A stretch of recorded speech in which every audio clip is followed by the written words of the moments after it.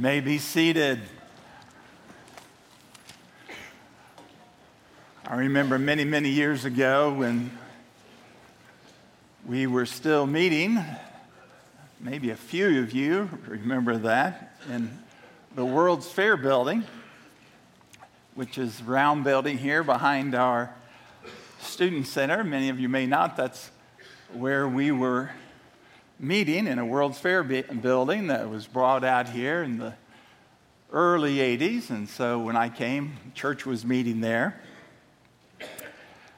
And in the auditorium at that time, there was no platform. There was just lectern. And so one of the first things we thought we needed to do was to build a little platform. The reason for that was, over a few months, it started getting a little crowded in there. We had a choir that was actually the first two rows over here. And when they would sing, they'd kind of turn and face the people. And one time we had a family of 3 or 4 folks that were welcomed in, and the ushers seated them, but did not think clearly where they sat them. And so when the folks got up to sing, these guests were sitting in the middle of the choir right there. I remember they had a kind of strange look on their face about that. You say, why do you say that, Sam, this morning? Because I feel like I've been seated in the choir this morning. How about you? We have all one big choir singing to the Lord and lifting up His praise. Been wonderful. And I thank the team for doing that, and thank you for being part of this great choir this morning. Let's look at Ephesians chapter 6 that Fred read for us. I welcome all of you today, those that are joining us online as well. Let's talk about God's grace. How about that? A few days ago, I was speaking to a dear friend on the phone, and I've known him for about 15 years. Came to know him here at the church. And wonderful man of God. God's used in many ways. Rescued his marriage, really redeemed his marriage. I was blessed to participate in his oldest daughter's wedding. Now he has 2 other sons, a young daughter. Very, very successful in his career. But in the midst of the successful career, also being faithful to the Lord, leader in his church in another city. But how different his childhood was. Neglected by his family. Actually finally taken from his family. Placed in a series of foster homes. Last foster home that he lived in, the family gave him a room in the basement. Told him that's where he lived. Not to come up into the rest of the house. Also had a rule that he had to live by. He had to be out of the door by 7 a.m. and he could not come back home until 7 p.m. And so he used to, on cold days, rainy days, go to a nearby Burger King to get in out of the weather. Maybe try to do some homework. And the manager took note of him. Became concerned about him. This manager gave him a job working there. Helped him with his schoolwork.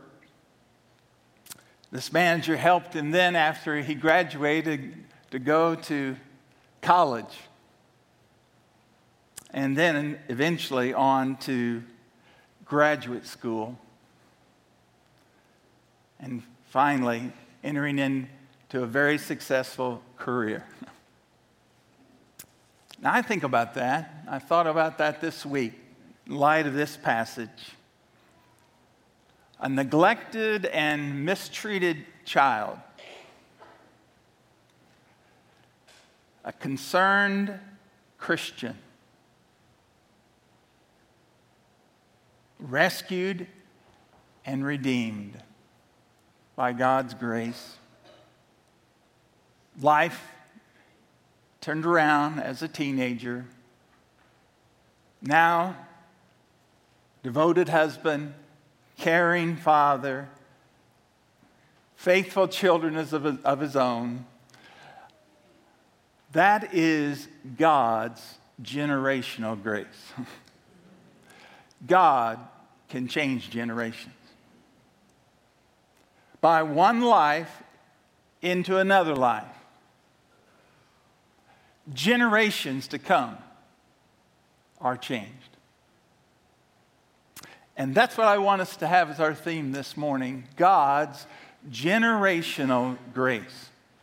God's generational grace. We are in a series, if you're our guest this morning, it's Faith and Family, the Gospel on Display. Because, my friends, we need to remember the power of the gospel, right? God's grace is powerful, and the gospel of Jesus Christ is real and life-changing. But let's remember something about the gospel. The first mission field for the gospel is in the family. The first congregation is in the home. And the greatest training and sending ministry for the kingdom and all the world is a Christian home. You see, there's the power of God's Spirit that we're thinking about to redeem families. No matter what the direction, no matter what the dysfunction, when God intervenes by His grace, everything changes. The old is made new. And what looked like it could never be becomes a reality through the Lord. I want us to think about generational grace. Now, last week we looked at it as we considered in chapter 5 the grace of God in grace-guided marriages. And God's grace is able to bridge the gender gap in marriages. And we need to believe in a gender gap in marriages. But Jesus bridges that. But here we see the grace of God is able to bridge another gap, and that is what is often called the generational gap. But God's grace is able to bridge that gap as well. And so this morning, I want us to think about God's grace in the home, generational grace. And I want us to think about that based on what the Lord gives us here in this passage, Ephesians chapter 6, verses 1 through 4. Now, God determines to share His grace with every generation. And as God shares His grace with every generation, He, in sharing His grace, listen carefully, shares His wisdom. And it is in following the revealed wisdom of God that we put ourselves in a place of grace. And so this morning, I want us to think about wisdom for the family. Wisdom for children, wisdom for parents. God's wisdom for children, listen carefully, of all ages, and God's wisdom for parents of all ages and all kinds. Wisdom for children and wisdom for parents. Now notice from what Fred read for us here in God's Word, we see first of all the Lord talks about His wisdom for children. God's wisdom for children. You know, there's an expression I hear from time to time. Maybe you've heard it. Get a life. Get a life. You ever heard that? Well, as I read this passage here, this is how the Lord tells children to get a life. A real life. God gives his principles for children to know a life that really is life. And what are these two principles? God's wisdom for children. Let's notice them. First of all, verse 1, there's the principle of obedience. The principle of obedience. Verse 1 says this, children, obey your parents in the Lord, for this is right. Now just think about the audacity of the Apostle Paul to actually say something's right, meaning that something might be wrong. He's not relative here about right and wrong. And he says some things are right. And God says through Paul, children, obey your parents in the Lord, for this is right. This is right. Now, I want to encourage some of you, maybe many of you, not to check out. Because you say, well, I'm not a little child, or I'm not at home anymore, but I want you not to check out so fast. Because you see, the verse here says, children, obey your parents in the Lord, for this is right. And the word for children here is the word teknon. Teknon.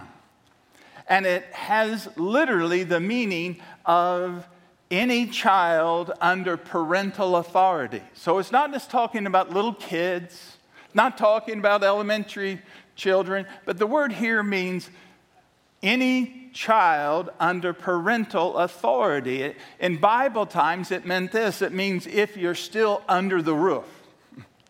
The idea is if you're under the roof, you're under the rules. Okay?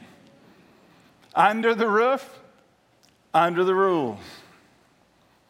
My dad used to have a saying of your legs under his table.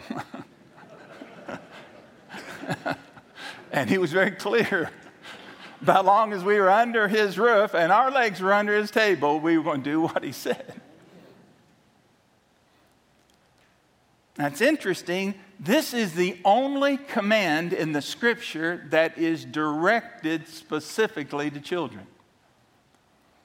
The only command in Scripture that is specifically directed to children is this: children, obey your parents. And this word here now, obey, is an interesting word. The word is literally this. The Greek word is hupoakuo. Hupoakuo. And it means to listen under. Akuo means to listen. We get our word acoustics from that. Hupa means to under. So children are commanded by the Lord to put themselves under the voice of their parents. Now, there's two important lessons we learn from this. When the Lord says, children, obey your parents, there's two very important lessons that he is sharing here. Let me give those to you. First of all, the Lord is teaching us this. Obedience is how children express the will of God.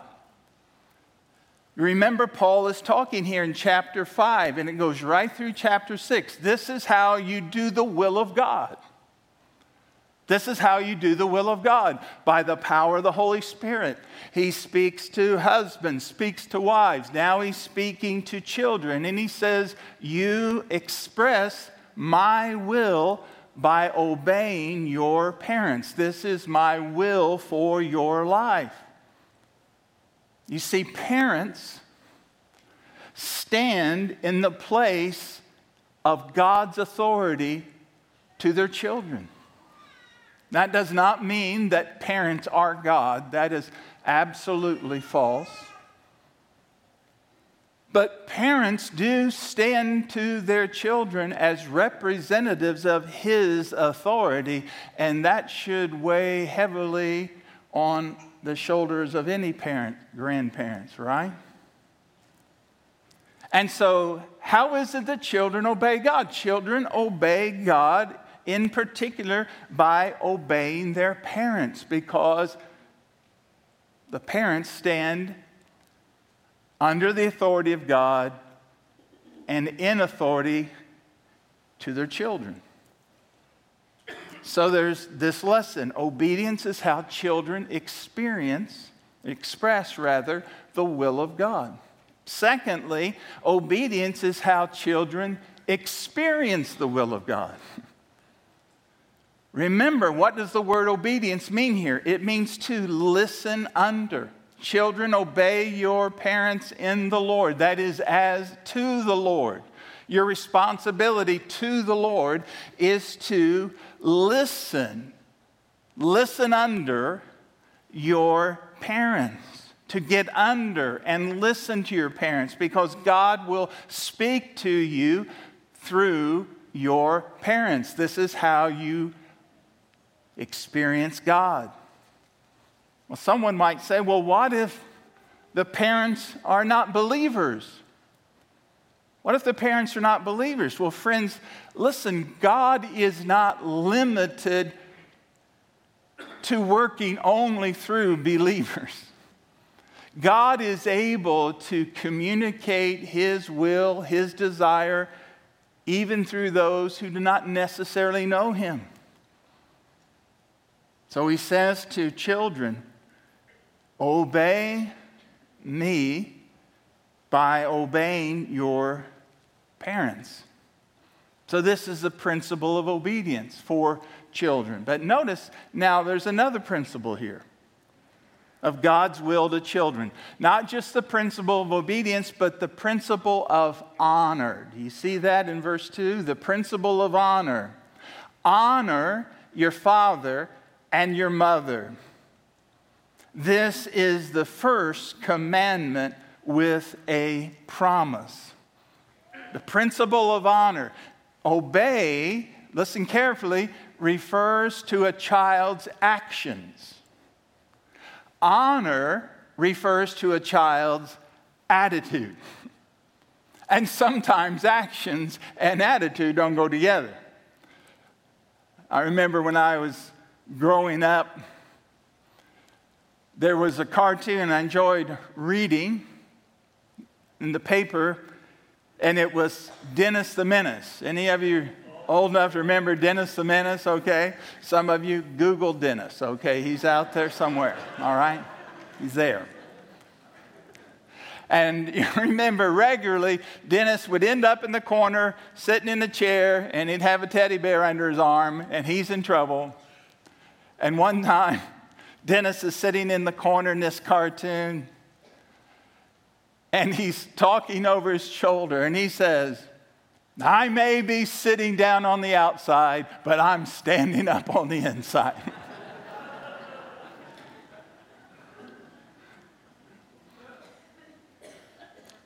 Not necessarily honor there. Because you see that the attitude is to be one of honor. Many believers, listen carefully, many believers seem to feel that they have outgrown their responsibility to their parents when they leave home. And my friend, this is true. Listen carefully. You are to obey your parents while you are under their roof, under their authority. And if you live long enough and move out, you will not be under the command always to obey your parents, but you will never outlive your responsibility to honor your parents. That is a sacred responsibility as long as they live and as long as you live. To honor is to show to respect. It's to value, to esteem. Not because they necessarily deserve it, but because it is a way, again, that you do the will of God, recognizing that God in His sovereign will gave you those parents. and in respect and value of them to the Lord, ultimately, you honor them. Now, how do we honor our parents? Well, as I've said earlier, children honor their parents, first of all, by obeying them. You honor your parents by respecting their authority in the Lord and obeying them. As young adults, how do you honor your parents? You honor your parents as young adults by respect and cooperation in their counsel. Respect and cooperation in their counsel. Young people honor their parents and they help themselves as they listen to their parents' counsel. Now, some young people may say, but my parents are so strict. Well, ask the question, why are they strict? Is that an expression of their lack of love for you? Or is that strictness an expression of their love for you? I remember again years ago, when I was just a young man, there was a commercial on television, just gripped my heart. Helped me a lot. And the commercial was of these two teenagers. One a little older teenager on a motorcycle ride. The one on the front has a leather jacket. One on the back has a leather jacket. And after they've been riding that big motorcycle, the teenager with a leather jacket said, "Hey, gotta let me off. I gotta go home." And the teenager with the leather jacket laughed at him, mocked at him, called him mama's boy. And the boy with the leather jacket walks up his sidewalk, goes in the house, closes the door, and then the camera shows the face of the young man on the motorcycle. And here's what he said: "I wish someone cared when I came home."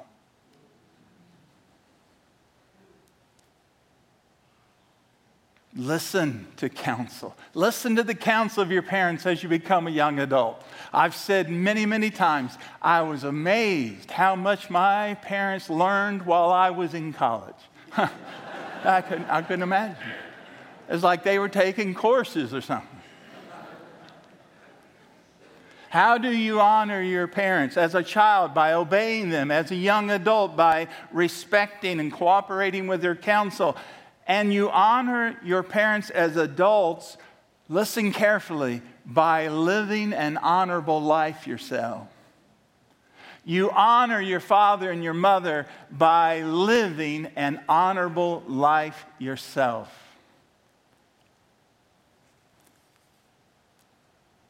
Perfect example we have of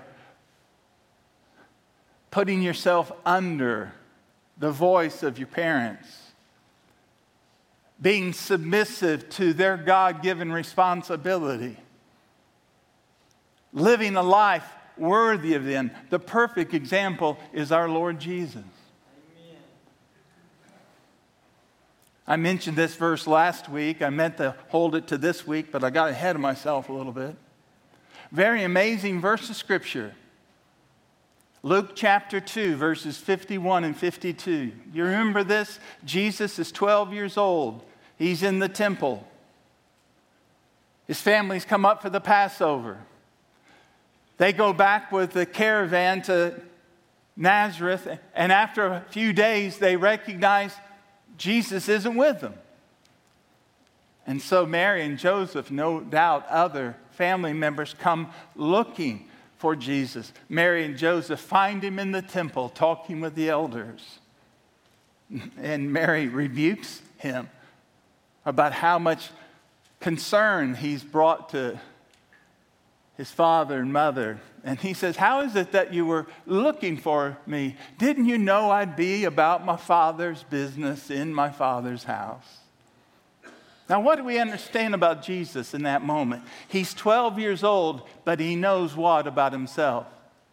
He is the Son of God. Amen. And what does the next verse say about the Son of God who's just about to become a teenager? He went back to his hometown of Nazareth with his mother and father, and he was subject to them. He was submissive to them. Now, if there ever was, and there's only been one teenager who was a know-it-all, Jesus was a know-it-all. He knew it all as the Son of God. But what did he do? He placed himself as the Son of God under earthly parents. Amen. My friend, if the only know-it-all teenager of all time could put himself under his mother and father, young people can do the same. He's the example. How do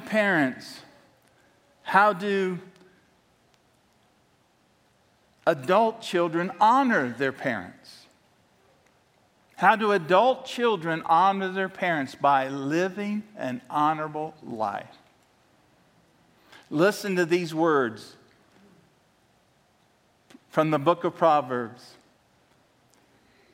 The father of the righteous will greatly rejoice. He who begets a wise child will delight in him. Let your father and your mother be glad. Let her who bore you rejoice. The greatest Mother's Day gift or Father's Day gift you could ever give is to live an honorable life.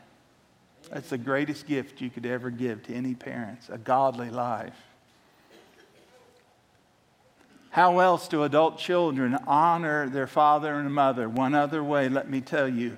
Adult children, grown children, honor their father and mother by caring for them and providing for them.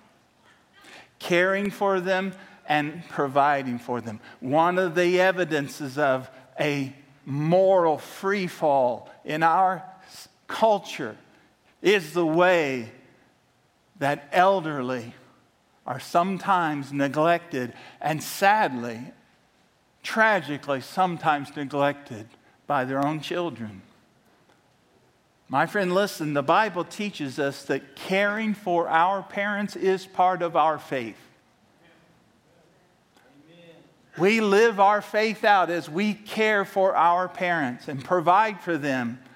Paul said to Timothy, the young pastor in Ephesus, he said this in 1 Timothy 5:4, but if any widow has children or grandchildren, let them learn to show piety at home to repay their parents, for this is good and acceptable before God.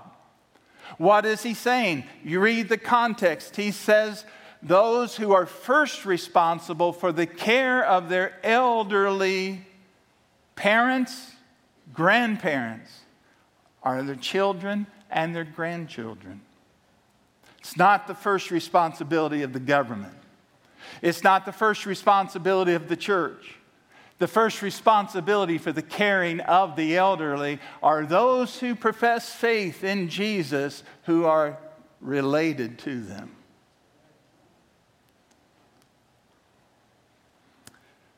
I read a story. Actually, it was a testimony of a man, a teacher named Stephen Freed. He was writing about taking care of his slowly deteriorating father. And one day, next to his father's hospital bed, it just so happened his 15-year-old son was with him. And Stephen turned to his son and he said, "What will you do if I end up like Grandpa?" And here's what the 15-year-old said. I don't know, Dad, but I'm watching you to find out.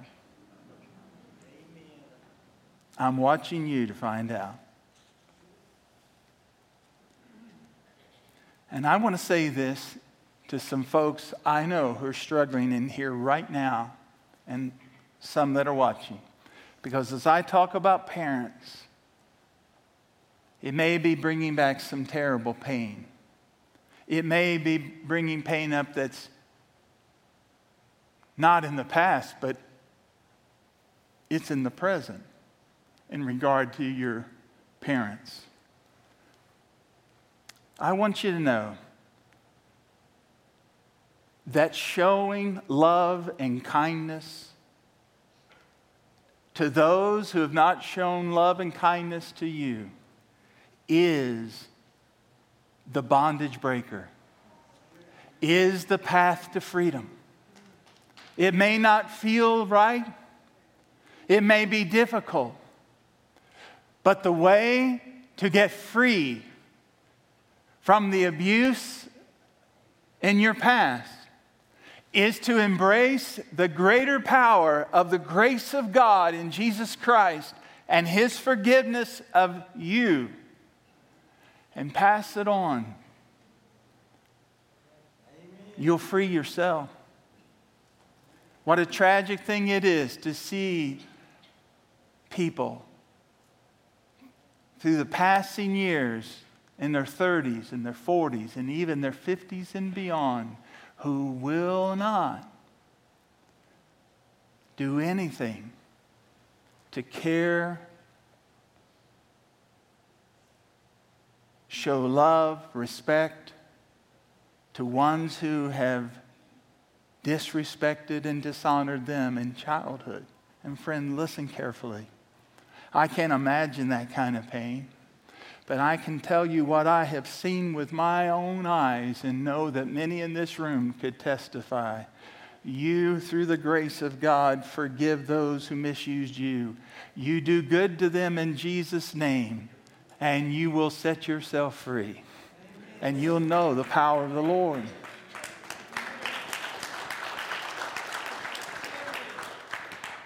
God's guidance to children, two principles, and a promise. God's the great promise giver. He tells the children the principle of obedience. He tells the children the principle of honor, but then He gives the promise of life. The promise of life. Notice it says in verses 2 and 3, this is the first commandment with promise, that it may go well with you and that you may live long in the land. What's the principle and the promise here? Children who obey and honor their parents are protected from the dangers of rebellion. Honoring and obeying your parents is how you protect yourself from the danger of rebellion.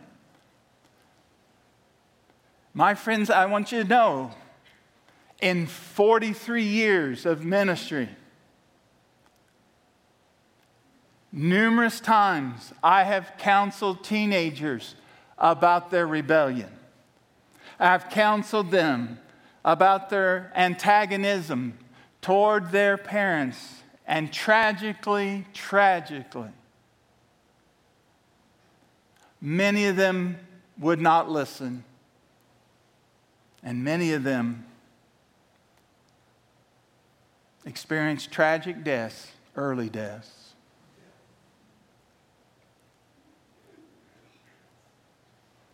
Children are protected from the dangers of rebellion by obeying and honoring their parents.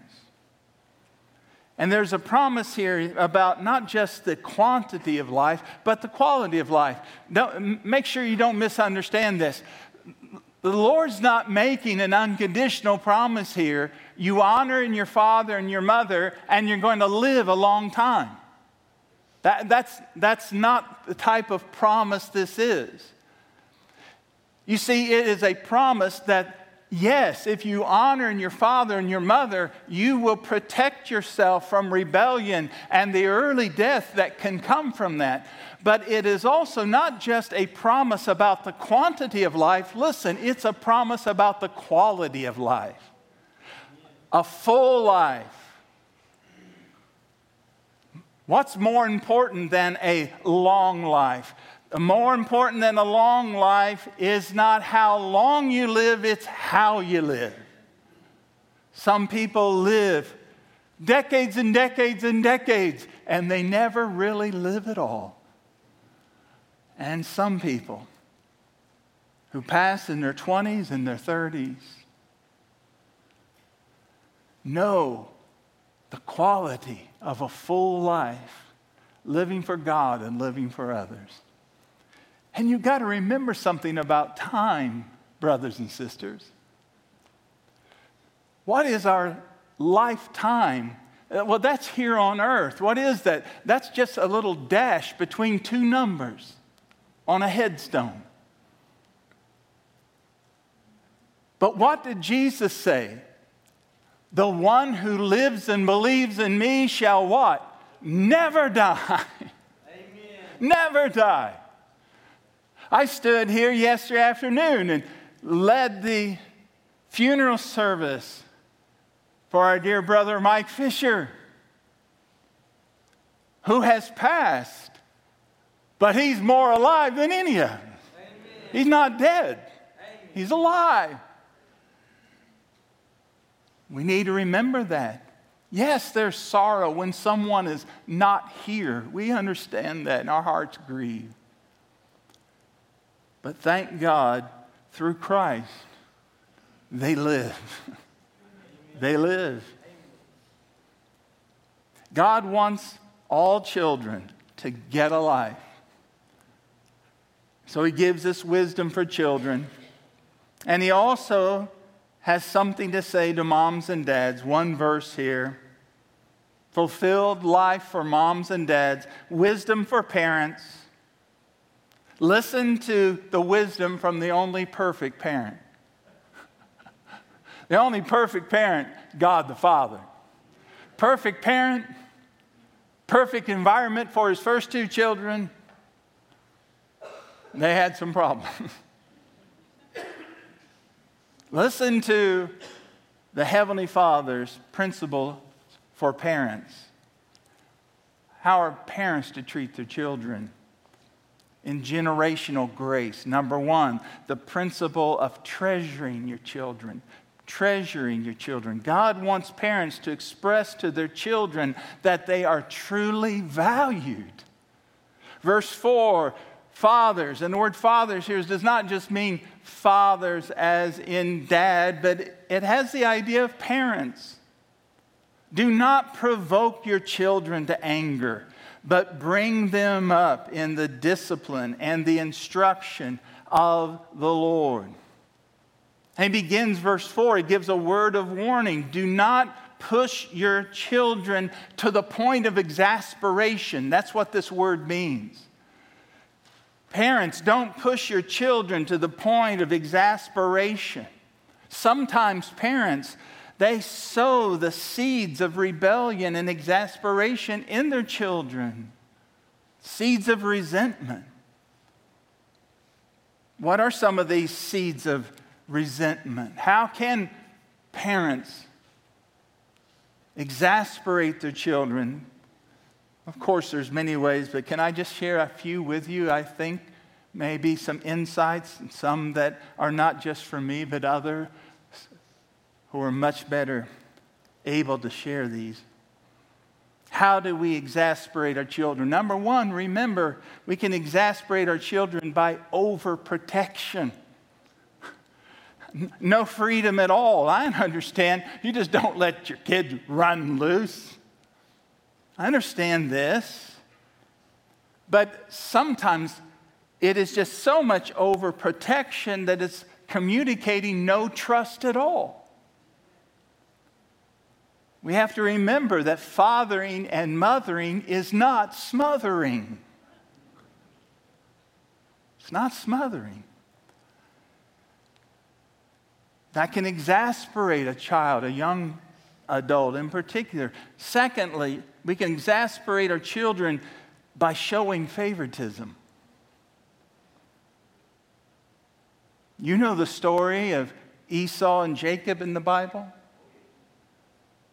Favoritism from mom and dad involved in the root of that.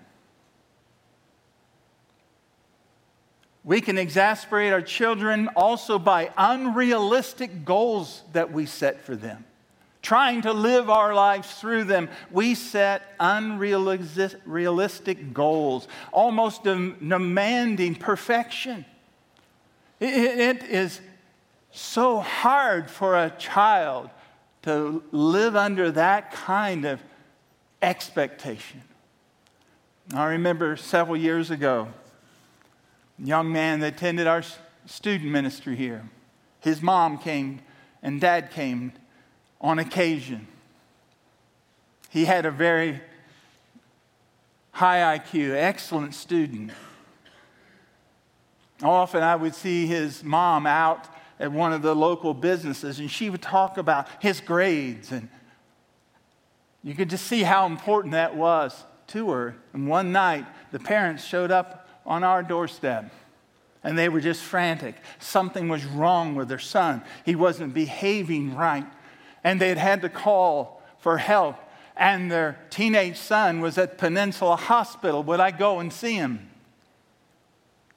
I'll never forget when I was permitted back in that room to be with that young man. He was sitting in the corner with just a blank expression on his face. I could hardly get his attention. He was just shut down.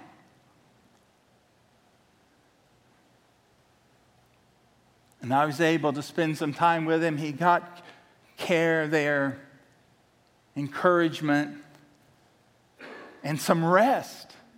Because come to find out, he was studying and studying and studying and studying, and he was being required once he got home to get something to eat, and then it was expected that he would be in his room studying until at least 8:30 or 9 o'clock every night. And his mind shut down over it. It was just too much. Well, thank God the parents responded with wisdom in that, and there was emotional healing, and that young man has gone on to do great things. But there was an expectation put on him. It was just too much. As parents, we can have unrealistic goals, and that produces unrelenting pressure, and that can bring unendurable stress for our kids.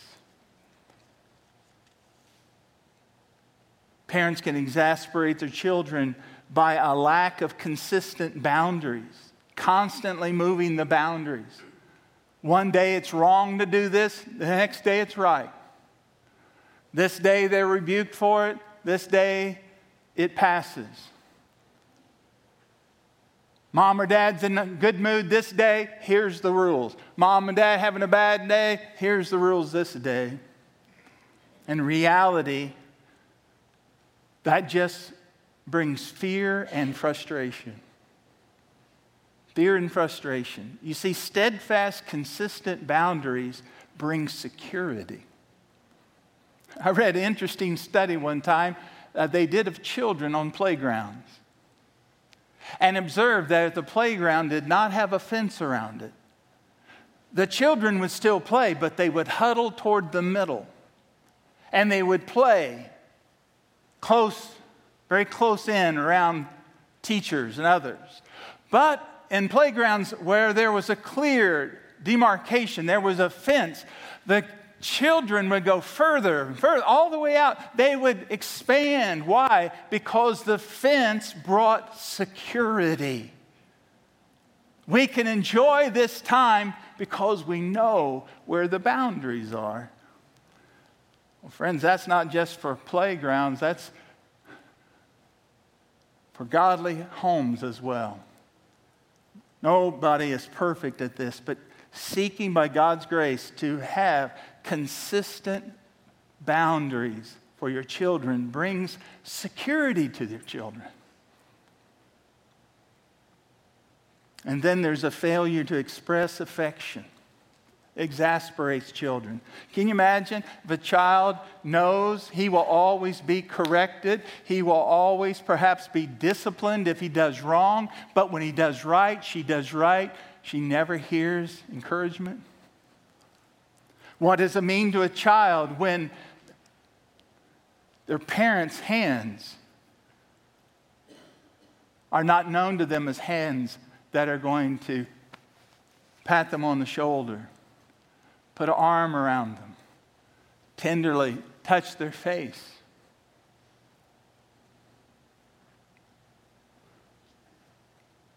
There was a great painter by the name of Benjamin West. Amazing painter. He talks about how he became a painter. And he said that when he was babysitting once for his sister Sally, his mom was away, he discovered some different colored ink wells. And he decided to try them out. And he painted as best he could a portrait of his little sister. But he made a mess in doing it. And when his mom came home, she saw the mess. She picked up the piece of paper and she said, "Why, it's Sally." And she reached down, stooped down, and took him by the face and kissed him. And Benjamin West said this. Here's what he said in his journal. "I became a painter by my mother's kiss." I became a painter by my mother's kiss. Children need to know they're treasured. They're treasured. And God's guidance, notice, this is part of the guidance. Don't provoke your children to wrath. That's the negative. But bring them up in the discipline and instruction of the Lord. You see the phrase there, bring them up? That's the same word in chapter 5, verse 29, where it tells a husband to nourish and cherish his wife. It's the same word. Nourish your children. Encourage your children. It means gentleness and kindliness. It means friendliness. It means a relationship. I'll tell you some terrible math, moms and dads. Here's terrible math. Rules minus relationship equals rebellion. Rules minus relationship equals rebellion. Rules are necessary, yes, but they are an expression of nourishing and cherishing and of a personal relationship. The principle of treasuring, the principle of training. What does he say? He says, bring them up in the discipline and the instruction of the Lord. Notice here the word for discipline is the word paideia. Paideia. We get our pediatric from that. There's actually a school here in the area called paideia. It's a strong word. It means training and discipline, structure, discipline, not abuse, but guidance and direction in the training. A loving parent sometimes must be involved in correcting their child's behavior. Why? Because God does that. Parents who say, I just can't discipline my children, you are saying something that in a reality is ungodly. Because God disciplines his children. Hebrews 12:11. For the moment, discipline seems painful rather than pleasant.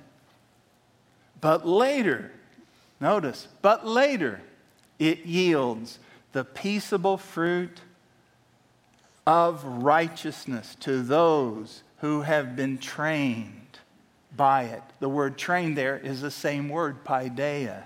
Trained by discipline. It produces righteousness, a right kind of living. It produces peace, he says, security. Undisciplined children will be insecure. Why? The Bible says, whom the Lord loves, he what? Disciplines. It's an expression of love to correct your child in the right way. A parent's guidance, guide by treasuring your children, guide by training, and then guide by teaching. Teaching. Bring them up, notice, in the discipline and the instruction of the Lord. Instruction. The word there for instruction is nouthesia. Nouthesia. It's two words. It means mind and to place. So what is instruction? What's God saying? Instruction is to place truth before the mind of someone. There's a kind of counseling, a biblical counseling, nouthetic counseling, to place truth before the person being counseled. Let me tell you, if you're not receiving truth from God, you're not receiving Christian counseling. The counselor may be a Christian, but you're not receiving Christian counseling unless that person is placing before you the Word of God. Amen. That's what parents are to do. Place the Word of God before your children. How do you place it there? Set them down and say, okay, let's go through it. No. You place it before them by your words, by your example, by relationship. It's disciple making. How do you make disciples? You got to have someone who's intentional about it. Someone who is relational and has a missional goal for that person. What is a parent to be? Intentional. I'm the discipler of these children. I'm intentional about this. I'm going to be relational with them. I'm going to have a relationship so as I teach them, and my goal is that they will be on mission for the Lord someday. I love what God said about this to parents. Deuteronomy 6, verses 6 to 7. These words that I command you today shall be on your heart. You shall teach them to your children diligently. How shall they teach them? You will teach them as you sit in your house, as you walk by the way, as you lie down, and as you rise up. What's he saying? It's not, hey kids, class is in session. No, as we're walking, as we're sitting in the house together, and as we rise up and get going, and as we lie down at night before we go to sleep, we'll just talk about these things of God. It's lifestyle teaching from parents. I thank God, my father, who did not come to know Jesus until I was about 10 years old. He was in his early 50s when he came to know the Lord. But I'm telling you, he came to know Jesus. And he never once sat me down to teach me the Bible. He never once sat me down to say, hey, I'm going to instruct you. But I want to tell you, my dad constantly was talking about what the Lord was showing him. And he was constantly talking about how good God had been to him. Amen. It's just constant. It just came out. I mean, me and my brothers, Lonnie, we used to joke about it. Sometimes you'd be in the car and Dad's talking to you, and the next moment he's talking to Jesus. I love what the president of Southeast Seminary says. President of seminary. You know what he says? To parents, have fun and talk a lot about Jesus. That's Dr. Danny Aiken. I love that kind of prescription. Have fun and talk a lot about Jesus.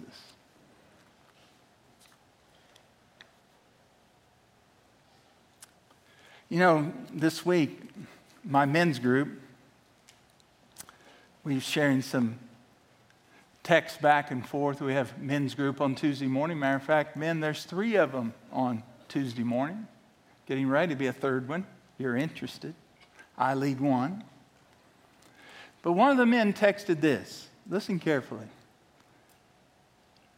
To be to my wife and son what Jesus is to his church drives me to my knees and compels me to stand.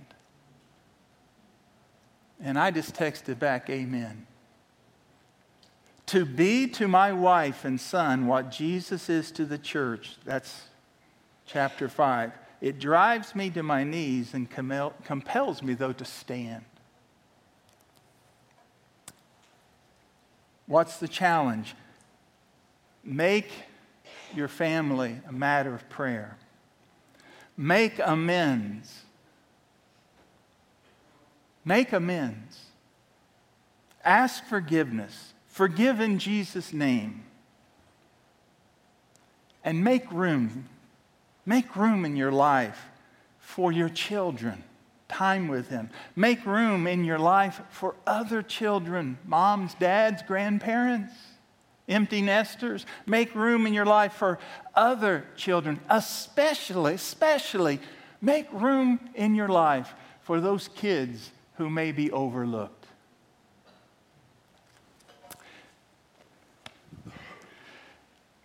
In 1995, Susan and I were praying about adopting a child from Romania.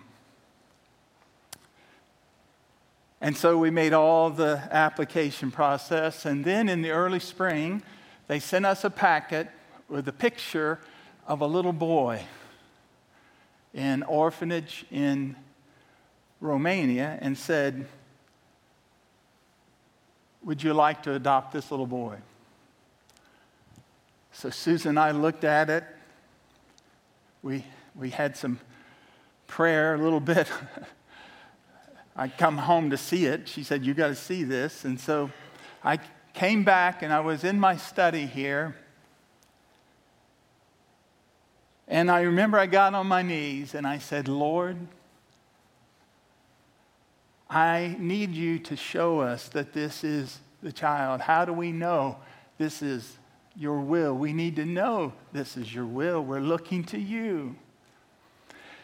And as I was praying, I just sensed in my heart, and it came to my mind, read where I had read that morning in Scriptures. And this will make you feel better. I couldn't remember what I'd read that morning in Scripture. Okay? I couldn't remember. And I got up and I opened the Bible, and it was a Bible that with a little different translation I didn't regularly use, but I'd used it that day. And I looked down, and here was the passage I'd read that morning. God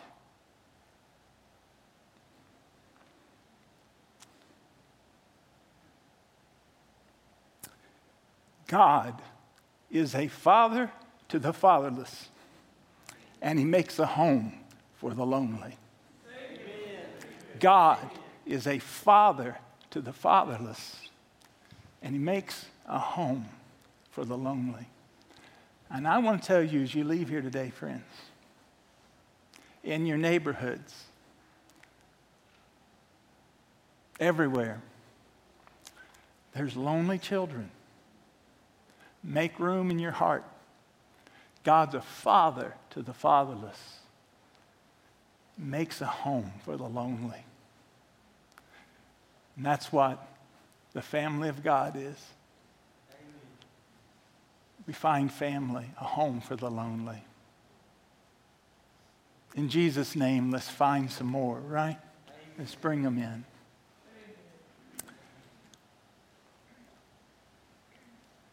We're not going to sing.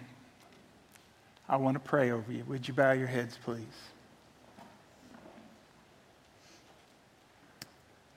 Thank you for listening. I know I've gone long, but I'm very grateful that you've listened. But the voice I want you to hear is not my voice. It's the voice of God. What is he saying to you? And I want to tell you, my friend, if you feel like you have no family, there is a family for you, a forever family in Jesus Christ. Because when you come to him in faith, regardless of your sin, when you come to Jesus, he takes you, receives you, brings you to his Father's house, his family, and you become a child of God and a brother, sister with the Lord Jesus Christ. And I want to ask parents here, intentional, relational, missional, ask God to help you. He will. I speak to children, young adults. Honor the Lord by honoring your parents, coming under their voice. And then, as we go, ask God to make you a friend to the lonely. Maybe a father, a mother, a grandfather, a grandmother to someone lonely. Heavenly Father, what amazing grace to call you Father. Heavenly Father, dear Savior, Lord Jesus, blessed Holy Spirit, thank you for making us part of the family of God. And I pray for anyone here who does not have that assurance at the end of this service, they won't leave, but they'll come and talk to me or one of the other elders or one of our prayer people about having this settled. Lord, I pray for those that need to forgive. I pray that they will release in Jesus' name and they will be released. I pray for parents who've not been honorable to be honored by people in this congregation. And I pray, oh Lord God, that you'll send us out, make us willing like you, Jesus, to be a friend. Thank you that you were a friend to a sinner like me. Help us to be friends. And Lord, help us to be willing to be spiritual parents, grandparents, a big brother, big sister to some that may be lonely. Help us, O Lord God, to be family here indeed, and help us to go in the name of the family of God. I ask this in Jesus' holy name, and all God's people said, Amen. Amen. God bless you, friends, for being here. Thank you. You're dismissed. If we can help you in any way, let us know. We'd be glad to pray with you. God bless you. You're dismissed.